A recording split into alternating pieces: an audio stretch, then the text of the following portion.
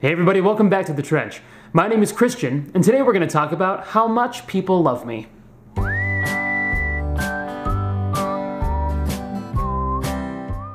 Well, it's been a crazy summer.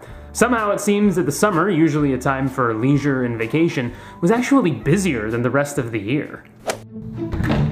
Honey, back from Nashville. Clergy lady was a whirlwind. I'm exhausted. Oh, I bet. Oh. Well, listen, here, take baby. So I got the car packed ready for our road trip. You can tell me all about it on the way there. Do you mind putting baby in the car? And also, do you mind driving? That'd be so great. Okay, I'm so excited. We'll go to California. Woohoo!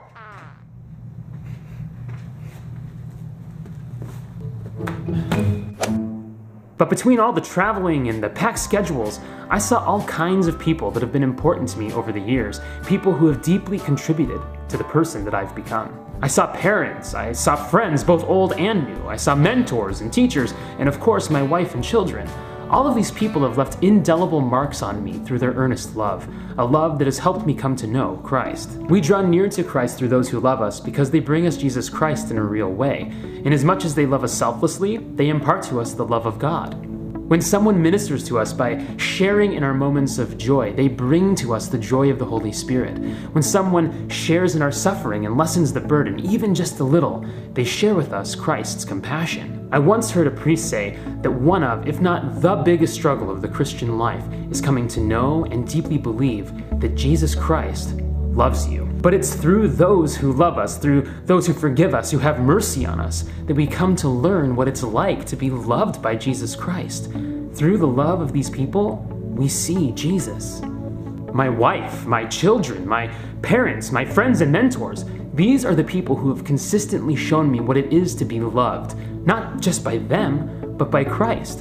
Inasmuch as it's possible for sinful human beings to love selflessly, they are an incarnate experience of the love of God. When my wife embraces me in forgiveness, she shares with me what it's like to be embraced by Jesus. When I talk to a friend at the end of a rough day and he patiently listens to my complaints, he shows me what it is to be heard by Christ. When a mentor walks with me through loss and suffering, he shows me what it is to be accompanied by the Lord when I'm in the depths of my own personal hell, and how, by his presence with me in my loneliness, he transforms it into communion and loving relationship. These people show us Christ, and this is especially important because 1 John 3:2 tells us that when we see Jesus, we shall become like him. And while we await the day when we shall see Christ fully face to face, we certainly catch glimpses of him in our intimate relationships. And as we catch these glimpses of Christ, our relationships of love also become the context in which we ourselves grow in Christ's likeness and learn to love others even as we are loved. By experiencing Christ's love through those who love us, we too are changed, transfigured, saved. And as I think on all of this, as I reflect on my relationships as the place where Christ meets me, where Christ makes me more and more like himself, I'm struck with only one feeling: gratitude.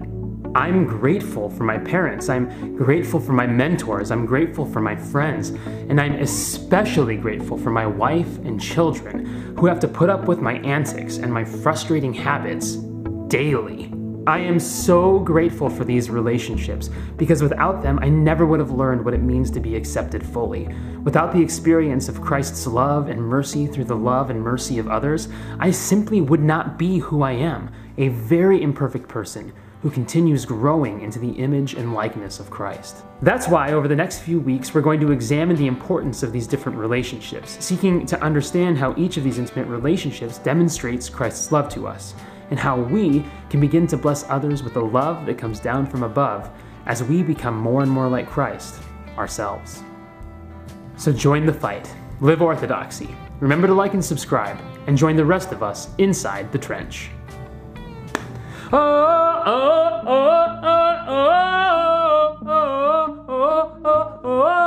Season 2, season 2, season 2, season 2, season 2, season 2, season 2, beginning. Season 2, season 2, season 2, season 2, episode 1. It's a rap. It's a rap. Yeah.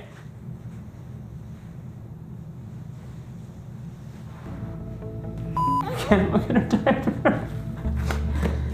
When someone ministers to us, that's a really hard word to say.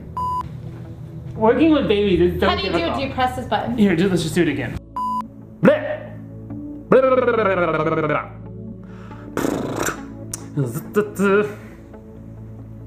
It's been a while. Do you mind putting baby in the car? And I forgot the last word. Okay, one more time. Seeking to understand how each of these intimate relationships demonstrates Christ's love to us, to us, to us, to us. I can't get this line, it's so long. I don't know why I wrote it so long. So remember the fight. No more relaxing. Remember to like and subscribe, and join the rest of us back inside the trench.